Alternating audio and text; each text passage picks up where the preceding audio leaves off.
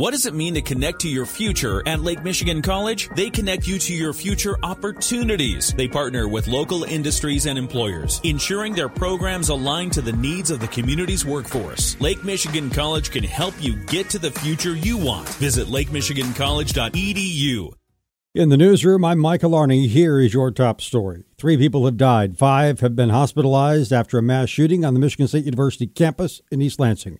After several hours and teamwork from hundreds of police officers from university, state, local, and federal agencies, the suspect was reported dead of a self-inflicted gunshot wound. Here's MSU Police and Public Safety Interim Deputy Chief Chris Rosman speaking at a 12:30 a.m. press conference today. We responded in force. We had officers on scene, not only from MSU Police and Public Safety, but East Lansing Police Department, the Michigan State Police, the Ingham County Sheriff's Office, Meridian Township Police Department, initially responded to that scene within minutes. We had officers in the building following their active shooter protocol and going towards the threat. While officers were in Berkey Hall, the suspect moved over to the Union, and when the incident took place there, officers quickly redeployed to the Union, and that's when the suspect left out the north door of the Union, which was the point that he was last seen. All campus activities at MSU in the next 48 hours have been canceled. City of Benton Harbor's water system has met state standards for drinking water in the latest round of testing. Michigan Department of Environment, Great Lakes, and Energy spokesman Scott Dean tells us the city's lead and copper rule monitoring has shown the 90th percentile for lead to be at or below the 15 parts per billion action level for the third consecutive time in 18 months, meeting all standards of the Safe Drinking Water Act. Meanwhile, Dean says the city is 99.5% finished replacing lead water service lines. There are only 23 properties left to go. So what's the holdup with those last 23? You need a right of access. You need to get a signed release to do that work on private property. And in some cases, we've been unable, or the team in Benton Harbor has been unable to locate property owners. In some cases, the records are hard to find. There may be a tenant in a building who can't give us or won't give us permission, and we can't find the landlord. There have been a few instances where people have just simply refused, and it will be up to the city to decide what they want to do. The City Commission voted last year to make the replacement of lead water service lines mandatory. Refusal could mean fines or community service. Should there be an admission fee for the Krasl Art Fair on the Bluff? St. Joseph City Commissioners considered that question Monday as they reviewed the plan for this year's event.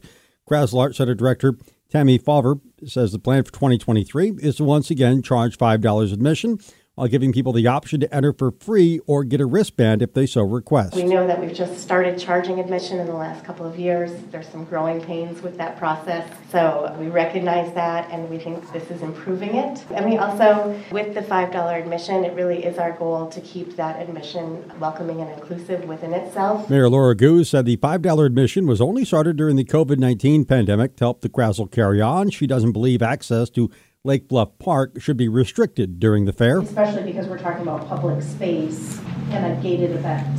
That's rough for us to try to navigate. Goose says the $5 should be a suggested donation. Favre said that would require Krasl to change its software and make other last-minute changes. They did approve the proposed fair plan as is, but with an understanding that the same model will not be approved next year. Berrien County Sheriff Paul Bailey will not run for re-election in 2024. He says he plans to retire at the end of this year. He's been sheriff for 22 years. He started as a police officer in 1979. Under Sheriff Chuck Hite will run for sheriff in 2024, but he has not yet made a formal announcement. Hite does plan to become the county's interim sheriff when the office opens up, but that is up to the Berrien County prosecutor, county clerk, and probate court chief judge. They'll make up the committee that will find the interim sheriff. Governor Whitmer says her office will continue using TikTok to communicate with the people.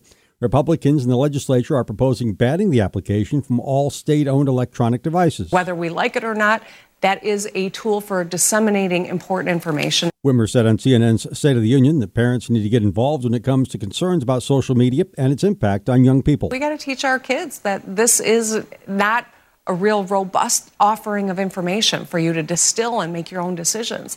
The platform has recently come under fire due to concerns about its ties to the Chinese Communist Party. It's also been banned on congressional lawmakers' phones due to perceived privacy risks. In the newsroom, I'm Michael Arney.